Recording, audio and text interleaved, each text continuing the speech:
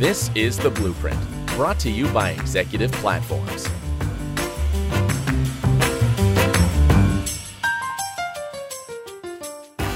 Hello again, everyone. You're listening to another episode of Executive Platform's Blueprint podcast series. My name is Jeff Mix. I'm head of content and research, and my guest today is George Gansner of NSF International. George is an expert on quite a few things, actually. NSF is a very interesting organization with a broad range of services. George, thank you so much for joining me today. My pleasure. Thanks for having me. You have been having a lot of conversations with food safety and quality executives here at the event. What are some of the common themes or trends, or what are you guys talking about most? Yeah, so a lot of people are wanting to understand what the rest of the industry is doing, not just themselves, with respect to what's happening in the pandemic, what's happening with supply chain, what's happening with the general trends around the world, and not just domestically. So you have a lot of people here who are global leaders and understand the things that their teams are doing, but they don't necessarily understand what happens outside of their teams with respect to supply chain trends, with respect to how people are handling challenges that they're overcoming. What are those challenges? And we have insight into that at NSF because we have people on the ground around the world, and that's our job, is to let our customers know exactly what those trends are and what we can offer to help them solve those problems. So you're in the don't reinvent the wheel business. You're sharing good ideas from one place to the other, or is it more you're helping people get proactive? They know this trend is coming and they need to get in front of it. Yeah, we see the trends. So we can help them be innovative in how they respond to certain things, whether it's supply chain shortages, whether it's certain types of fraud that might be in the marketplace from raw materials production. It all depends on what their personal need is within the organization, but they definitely want to understand what are they doing, what are other companies doing to overcome some of the general trends in the industry right now. NSF International, when you go on their website, there is a lot that you guys do. Can you speak to that? All of our customers know what it is we do for them. Not many of our customers actually know what we do outside of what we do for them. So it's really interesting to take a breadth of our services and understand that it's not just food certification or supplier certification. It's not just restaurant certification or auditing. It's not just product and label claims like our organic and our raised without antibiotics. But it also includes everything from simple gap analysis all the way through literally writing a food safety plan for a country at the moment. And so there are things that we can do, whether it's people placements, whether it's management of data, whether it's managed services of some kind, label reviews, lots of stuff that we do at NSF that we can support companies with that our customers don't even know that we do. Okay, so let's imagine that I'm a food safety executive and my company has a concern about food fraud. We would come to NSF and we would say, we have this concern. What does getting started look like? Like, how would we leverage your knowledge base? Yeah, so like I said, we have people on the ground around the world, and we have the ability to develop a plan with them to try to understand what the problem is. Is it geographical? Is it a certain type of raw material that we're already aware of that has a history of some type of fraud? Is it something new? Whether it's economic fraud or it's raw material fraud of some kind. Maybe they've sourced from one country and their provider has switched on them and they're now sourcing from another country, but they didn't tell them it's the same product. It just comes from a different part of the world. And so we can help them develop plans in order to be able to resolve those issues and identify where some of those challenges are and how to overcome them.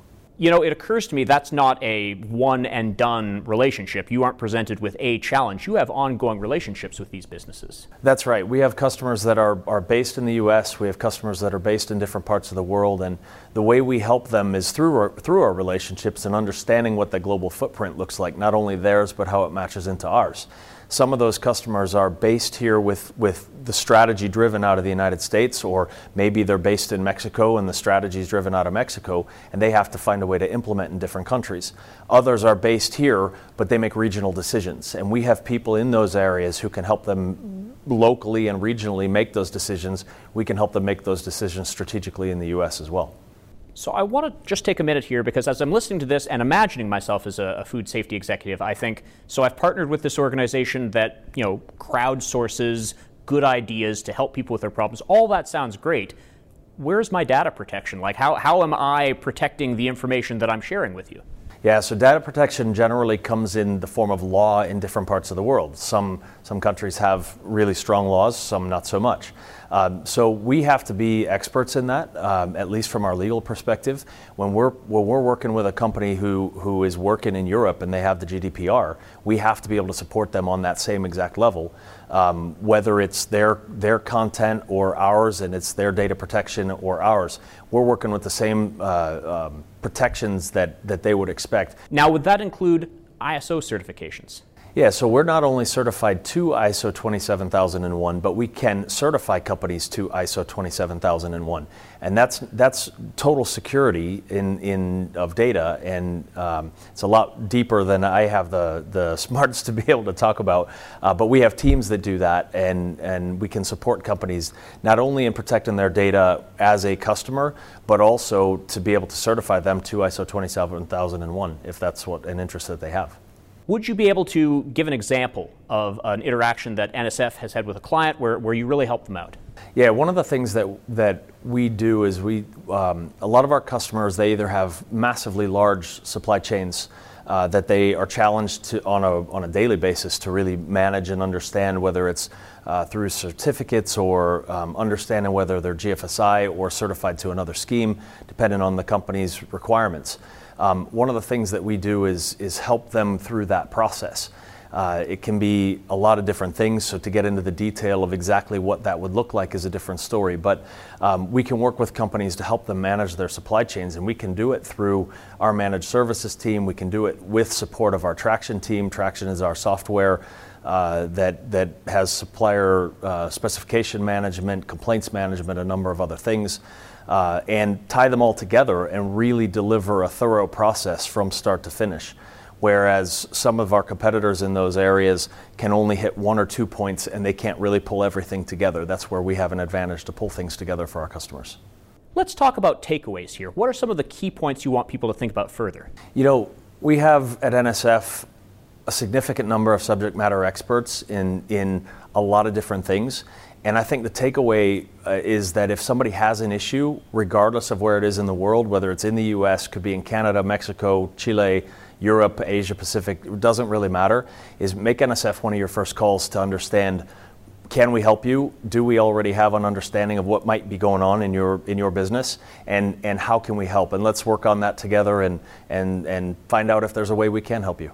For companies that aren't already working with NSF International, what does getting started with that relationship look like? So one of the things that a company could do is just visit our website and get an understanding of what it is we do. We have a lot of contact information on the website and is available.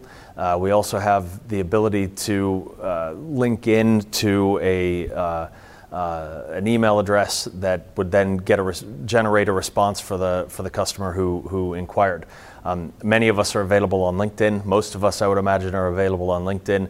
And if you have an idea, you can type in NSF, and it's NSF now, or NSF International, and I'm sure you'll come up with a huge list of NSF employees.